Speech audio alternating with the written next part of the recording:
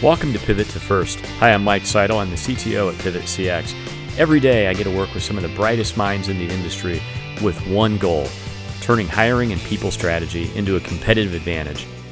Hi, I'm Pivot CX co-founder Mike Seidel. Today I'm joined by David Bernstein and our special guest, Jason Ezrati. Jason's the co-founder and CEO at Brightfield. Brightfield's a workforce analytics company that is helping the Global 2000 design their workforce and get it precisely right. I know workforce analytics is a really, really broad topic, and maybe one of the first things you can do for us, Jason, is really kind of clarify what is it exactly that you're doing at Brightfield? Yes, thank you, and thanks for having me. We have a workforce analytics platform called Talent Data Exchange. We go by TDX for short. And what that does is brings in transactional data, actual transactional data, and it makes sense of what's actually happening in the wild to make a market reality out of it. What's normal? What's typical? What can I expect to pay for a given rate? How long should I expect to wait to be able to find someone of a given type of talent? And we do that all over the world and all the way down to the granularity of skill and city. So from that is a variety of different use cases that companies can leverage to either find talent, save money, or otherwise find optimal sourcing scenarios. So you've been doing this for a long time. I think I read on your profile, you started Brightfield in 2006. I think it was Brightfield Strategies at the time. Tell us a little bit about the journey that got you into starting Brightfield and how your company's grown. Yeah, thank you. So I started in the space about 5 years prior with a VMS company, a vendor management system. And that is the type of technology that creates the data that now we're obsessed with consuming and making intelligence out of. And so it was an easy leap for me after 5 years of building out configurable VMS technology to make those transactions happen, to bring in project transactions and SOWs. After thinking about that and seeing the billions and billions of dollars worth of transactions globally that were sitting in databases that people weren't mining. And the main reason that people weren't mining them is they didn't have crystal clear clarity on what are the important questions to ask and how to answer them with data. And unfortunately, in our space, we don't have the luxury of a SKU. We don't have a conforming indexing unit to say this is what work is. So when we want to do analytics, everyone compare against this thing. A Dell Latitude laptop is a thing. This is in work world. It's lots of shades of gray that we have to make sense of. So that was part of why us, why now. So, what kind of market intelligence does Brightfield provide? When would I call you guys up and go, I need help? Well, it's right now the en vogue statement is I need to save money. So if you're a Fortune 2000 buyer and you have a feeling that you're paying more than you need to, and you have a savings mandate, that's an easy thing to do for us, especially as markets start to soften. However, we are also able to track what's happening in the overall marketplace. And right now, we don't necessarily see a softening in hires in the contingent space. It's running counter to some of those headlines in our market data right now. And so that would be another reason that we are talking to large buyers of labor of all types, is they're just trying to understand what's happening with the overall marketplace, which skills are waxing versus waning in their consumption, how much do they cost, how much are they likely to cost in the future, and how long is it taking for people to land this type of talent. The other piece now is beyond just the individual transaction of one worker in the classic contingent workforce capacity, but being able to do all that analytics in the less structured world of SOWs, statement of work contracts, projects. So all of that under one extended workforce non-employee umbrella is we are the only place that someone can go to make sense of all their existing data in one place. Do you see any of those trends, Jason, being a harbinger or a lagging indicator? Either way, are you kind of, do you have the correlation between this likely means something else is coming, right? Can you, based on trends, do you have any thoughts on what you've seen in the data as it kind of typically relates to the macroeconomic environment? Yes. So this when we look at these types of trends as data scientists, you have to be careful. Like the way we do it is you come up with a claim or a theory, and then you beat the hell out of your claim or theory. And if it can survive being beaten up, we call that science, right? This idea was good enough; it could survive being beaten up.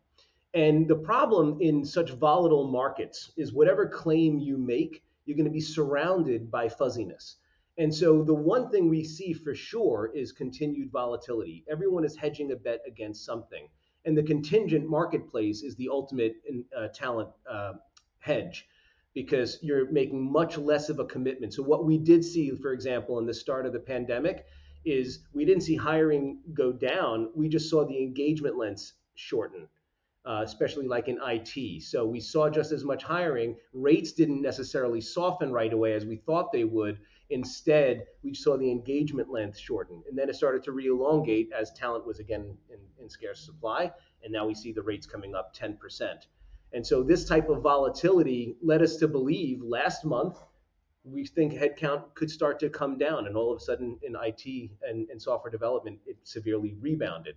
So it's very sector specific, it's very skill specific, it's very geographically specific, and it's volatile like crazy all over the place. So you have to be that more so than usual.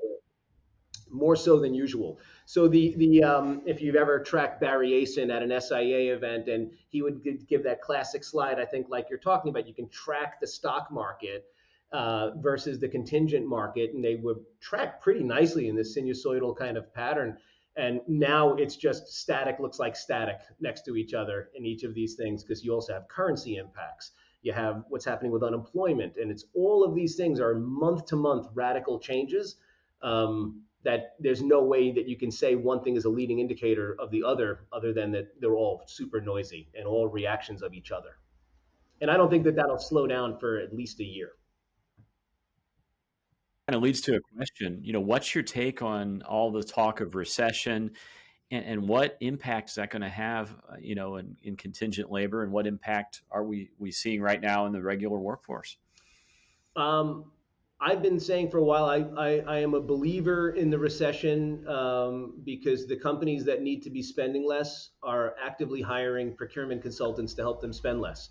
And those procurement consultants are coming after us for data. So we see it firsthand that everyone is girding down for something bad, and I don't think it's necessarily a bad thing for the contingent labor space, because again, that's where there's that sense of less commitment, and in an era where there was less commitment to the employee, employee tenures were coming down precipitously because of both sides of the equation, the worker leaving as well as the company not feeling as certain. So in a very contingent world, the idea that you can paper it that way explicitly, I don't think that we'll see volumes suffer there in the spaces of IT. I think spaces like non-IT professional, I think we'll start to see more softening like that. I don't think light industrial will suffer necessarily, because those jobs have been long in demand and I don't see that softening necessarily through the year. So on the technology side, one thing we keep seeing in the news is layoffs in Silicon Valley. What is that really doing? We're laying people off. Some of them are paid, 2 times, 3 times more than what they'll get in other markets. What's really going on there? Well, some of those companies are clients of ours, and so we know that there are companies that conspicuously were trying to pay top quartile. That's something that they would ask us to help them prove. We want to prove that we pay top quartile. And now those same companies have a savings objective. And so on one hand, you could say like that those might be the easier ones, because you can prove that you're up higher in a distribution. And so making that argument to someone on the other side of a table should feel easy, because before you were proving that it was extra high. So that was the case. I also think that in that environment where markups started to get higher, what the recruiter is paid, what the recruitment firm, I should say, is paid, not just the talent, that started to edge much higher than what we saw in prior softer markets like 10 years ago. So I think we'll see some tougher markups. I think it'll be harder on the recruitment firms, but I don't necessarily think that the volumes go away. Again, I think engagement lengths come down.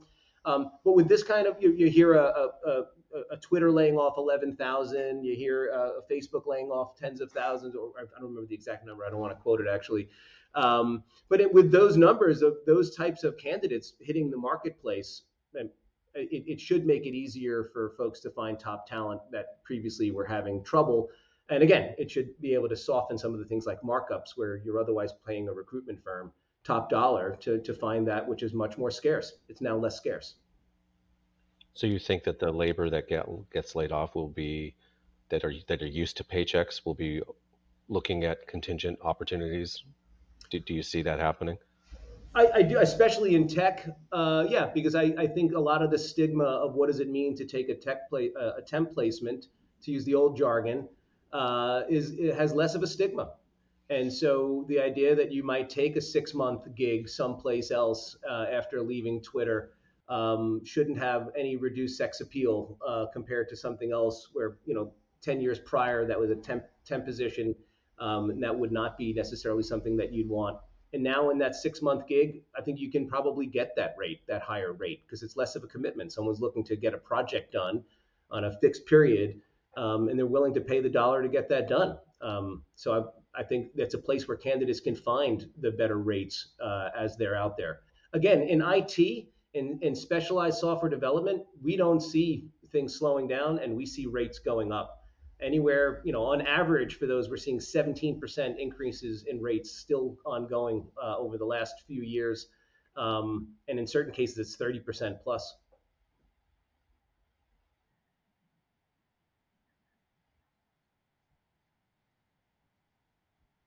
Yeah, there's a lot of these drivers that have been long in play. This is one of them. Digital transformation projects are still underway. So all that automation that folks were just accelerating through the pandemic, those weren't new things. Those were existing thoughts that were just accelerating through the pandemic. I don't see that stopping. No. And especially since now the time horizon to how these companies see being competitive against each other, like in fintech, I don't see that arms race slowing down anytime soon. I think in certain pockets, in certain sectors, for sure, it can be impacted. We saw that with oil and gas, but now a lot of that oil and gas type activity is coming back.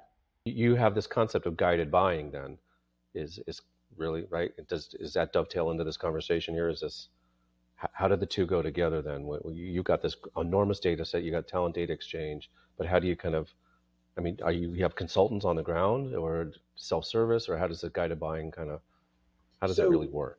In a world where we've historically first sold advice person to person, then selling data and analysis to a person who would then have to know what to do with it. Now doing a much better job of creating software workflows where an individual can interact with a software workflow and get the answers more directly. But that person, unfortunately, is still the corporate user, the person that would write the policy, that would structure the rate card, the person that would configure the VMS or the ATS to help those transactions happen in some scalable way. What it's not doing is impacting the direct requisitioner.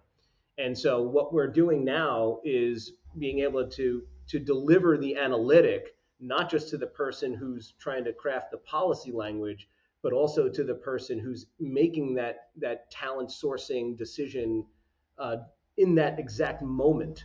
And we're trying to do it on their terms. So it's not just we from corporate think you're spending too much. Here's a variety that's lesser, but it costs less. So go down this path. That person is smart. That person's under a lot of pressure. They're going to find other ways to get their work done. They will not be convinced of taking a lesser alternative for less money. And so in the guided buying application, we're meeting that person on their terms to deliver them what they want with the types of analytics that help them optimize their buy.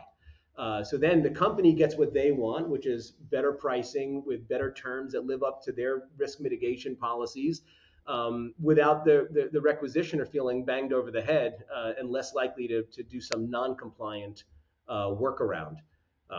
May not be PC to say, depending on who everyone's customers are, but I always like to say, it's like Hunt's versus Heinz. The difference when you're using Hunt's ketchup versus the Heinz ketchup. And so you can tell everyone, listen, it's less expensive. This is but usually you don't want to save that 50 cents when you're having a burger. A lot of companies are trying to shift away from, trying to shift more towards a skills, skills based hiring and selecting people based on skills rather than a lot of traditional kind of resume elements and that sort of thing. And really, data becomes really critical in that. Tell us a little bit about how that have this drive towards skills based buying there drives how people are making decisions today versus maybe what we were seeing a year or two ago. Yeah, it's critically important because in today's workforce, the labels that we use for a given job title are less archetypal. An accountant is an accountant. Well, not anymore. Now accountants show up in every possible variety with pink hair and three arms and whatever else. And same with software developers, and same with most roles. The ways that they vary and come up depend upon these other attributes of their role. And in many cases, it's skills. It may also be certifications. It could be education. It could be soft skills and other factors, years of experience in those areas. And so people are trying to think, like, we see that as like the underlying genetics of what the job is. And then if you can reconstitute those genetics, you then know what the organism is. The problem is, since life has gone on and differentiated so much and people have been bad about job descriptions, you don't always have all those perfect little details in the job descriptions to perfectly reconstitute this is what work is. One easy example is most jobs require someone to know how to type, like in Microsoft Word or something like that. But you don't list that for every single job that someone's doing that type of typing because it becomes ridiculous to do so. So job descriptions are imperfect. Long story longer, because job titles are imperfect, they're vague, there's overlap between them, there's no standardization of their use. By being able to look at what are the clusters of underlying attributes or skills as referenced in the wild of these job descriptions and job titles and skill buckets and whatever else, that's how you can learn through machine learning what are the incremental contributions that those skills have when they're seen, observed under their job titles as they're typically described in the wild. And so that's a multi-layer machine learning application that we go through to tease out those influences, so we know not only what are the bits and pieces that describe this type of work, how do those bits and pieces impact price, how do those bits and pieces impact availability and the probability of filling in a given time frame. All of those different things have to be considered. It's no longer easy to just see the bucket of the job title. So what's that like then when you're trying to have that kind of conversation with typically someone in procurement, when you're really talking about talent and skills and hiring managers and getting work done? Right? What's that like? That seems like it would probably put a lot of pressure on that part of the ecosystem to figure out the right way to do this, because you've got one person who's really trying to think a lot about price, and then you've got everybody else who's trying to think about the work and what needs to get done and how to get it done. Yeah. Well, that's so. There's two places it shows up. One is to the procurement person, my corporate user, and how they are then empowered with the right way to talk to their internal customer, and so that they are in the right type of discourse with that person. The other way it shows up is directly to the requisitioner in the moment. And so if we're able to say to the procurement person, on this particular SOW, don't let them get away with charging this gigantic number for all of their software developers. You're only using this type of technology that demands that kind of price, 20% of this project. You even see it in the line items. So for these other 80% of the line items, you don't have to pay for that specialized technology. You should be paying this other thing, which is 15% less, 25% less, depending on what it is. That's compelling. That's real money with a real argument. And then same thing the other way to the person that's their end buyer. They get protected to say, my special skill is being handled, even though Susan Procurement is going after the savings. And so it brings empirical information right there. However, if I can get to the direct buyer because my dad is influencing them in their transaction, then we put dollar signs and clocks right there. And so they know by dragging this thing this way, it's about to get more expensive and take longer to do, in classic shopping metaphors. And that's where we're trying to get smarter, is not delivering analytic, but delivering the same type of influencing that every B2C app does we've all been benefiting from for years without getting training on it. It's just I react to dollar signs and clocks in ways that seem intuitive. It's been an interesting journey as analytics has really just become more part and parcel of our daily lives, right? Yeah. Yeah. I think about the most complex types of data out there and how that gets distributed to we lay people, like weather. What could be more complex than meteorology? It's like the exact example of like among the most complex things out there. But I can pick up my phone, and if I see a little umbrella, and if it's one raindrop versus three, I just got a lot of information. I just got a lot of data served to me that's useful to me, actually. No, it's really interesting to see anymore how people expect very complex and huge amounts of data to be simplified down to something like that, where it just comes down to, hey, there's a sun icon on my phone. Meanwhile, there's been millions of calculations done to come up with that sun Exactly. icon should be there. And you really feel it like with the election. And you see where people are trying to make their forecasts of where this is going and how volatile it can be as the different election results come in and what they mean based on their proportionality. And these are super complex probabilistic things. And I think that's one of the problems is analytics tends to, especially machine learning analytics, tends to think in these probabilistic types of ways. Most humans don't. You have to kind of really be expert in your field to feel that everyone else wants their answers to be simplified.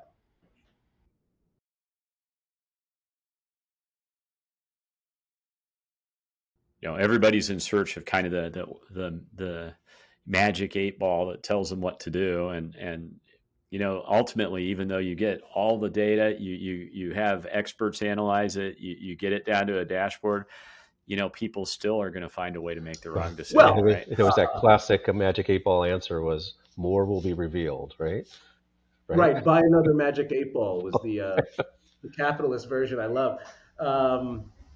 But I think that's true, Mike, because I think we've learned, for the last, whatever number of years, that people will believe what they want to believe and use information to support that.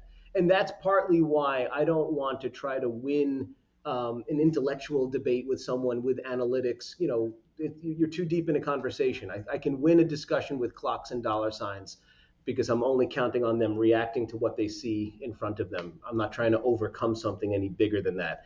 And so in the example of guided buying, for me to say to an end user, you should be using staff augmentation, not statement of work, that conversation will go nowhere. But if along the path, as they're going through their statement of work transaction, just right next to what they're already going down, we show other cost alternatives. We show other suppliers offering the same type of work for different prices, and they're just seeing it on their terms and the range of possibility of where they are against it on their terms.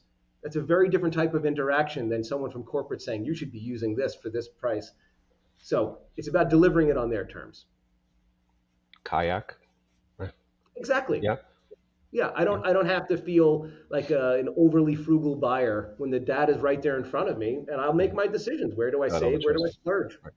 On my terms, because burgers are better with Heinz. There's got to be a commercial. Are you getting kickbacks there for that? No, I'm not. So there's been some conversation. I've been starting to read more and more on the HR blogs about talent hoarding, and this whole recession and right, the uncertainty, and do we keep talent? Do we, and in contingent labor, there's been a long conversation around direct sourcing. But really nascent, right? Do you think that so like COVID was a forcing function. Do you think this recession is also going to kind of drive certain things as, a year or two from now, we'll look back and we'll say, that really drove some key things in contingent labor thinking? Yeah, I guess on a practical level, maybe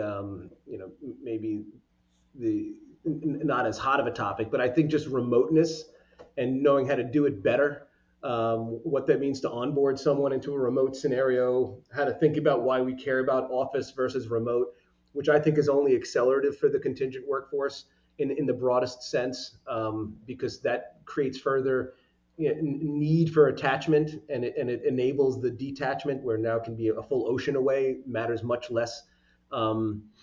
So I think it taught us how to be much better at remote and knowing that security still matters. Like we couldn't just abandon all of information security while we better enabled remoteness. So I think that was a really important part. I think it also taught us the lesson that we have not yet learned, like the solution to, of just how frail is the relationship between employee and employer. What does it mean to be loyal? And so like the idea of talent hoarding to me sounds half crazy, because I don't know who thinks they have the luxury of being able to hold on to people that have free will. You're kind of in that zone. How do you even do that, right?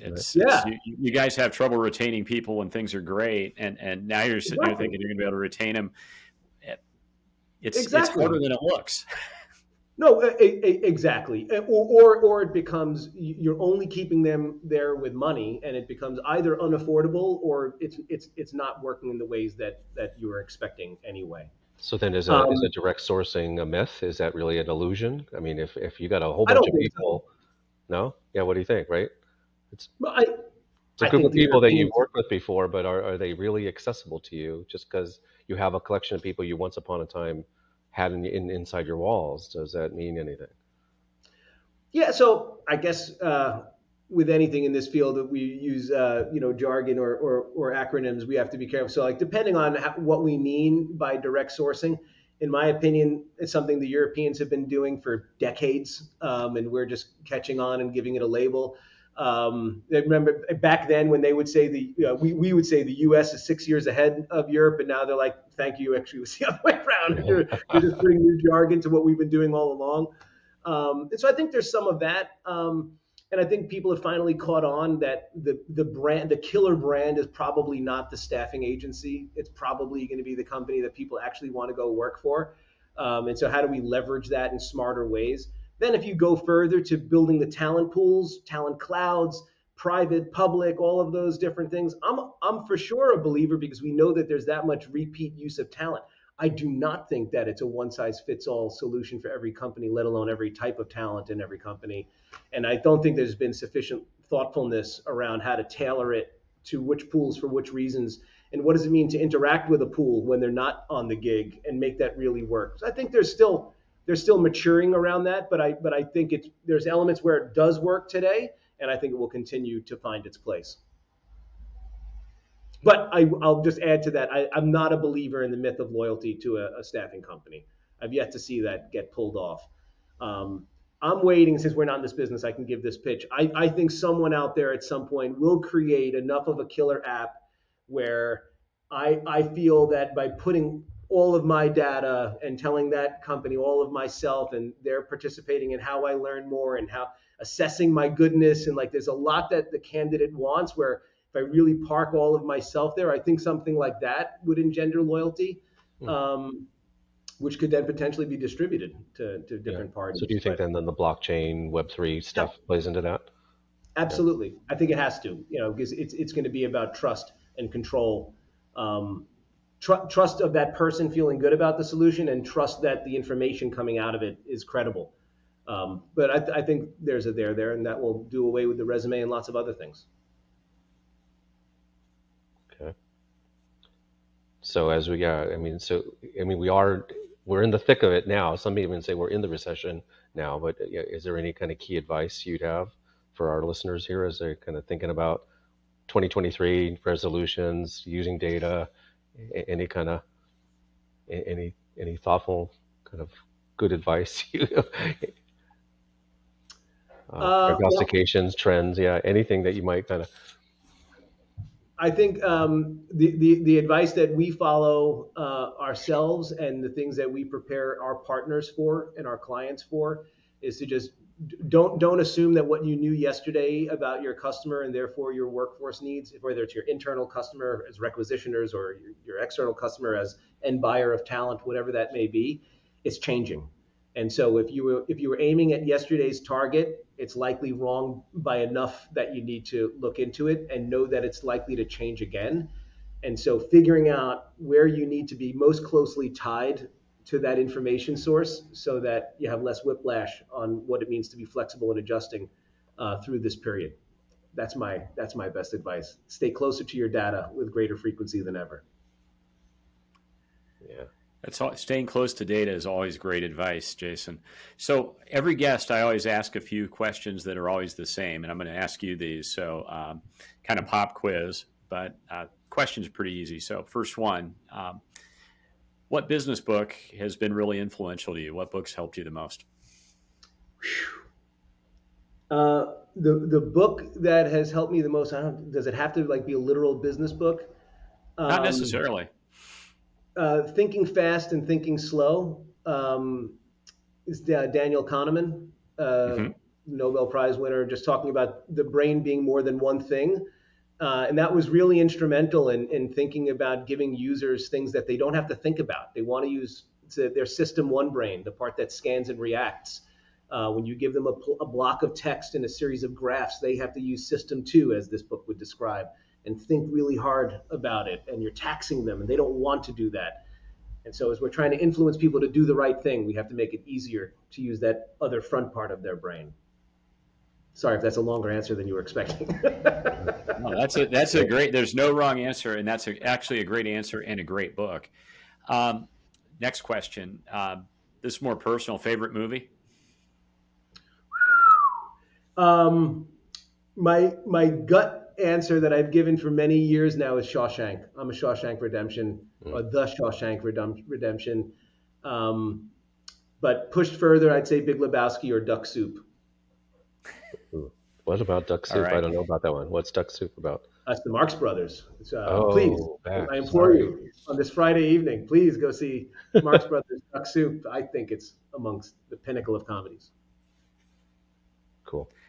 All right. And then the last question, is there anything that we didn't ask you that we should have?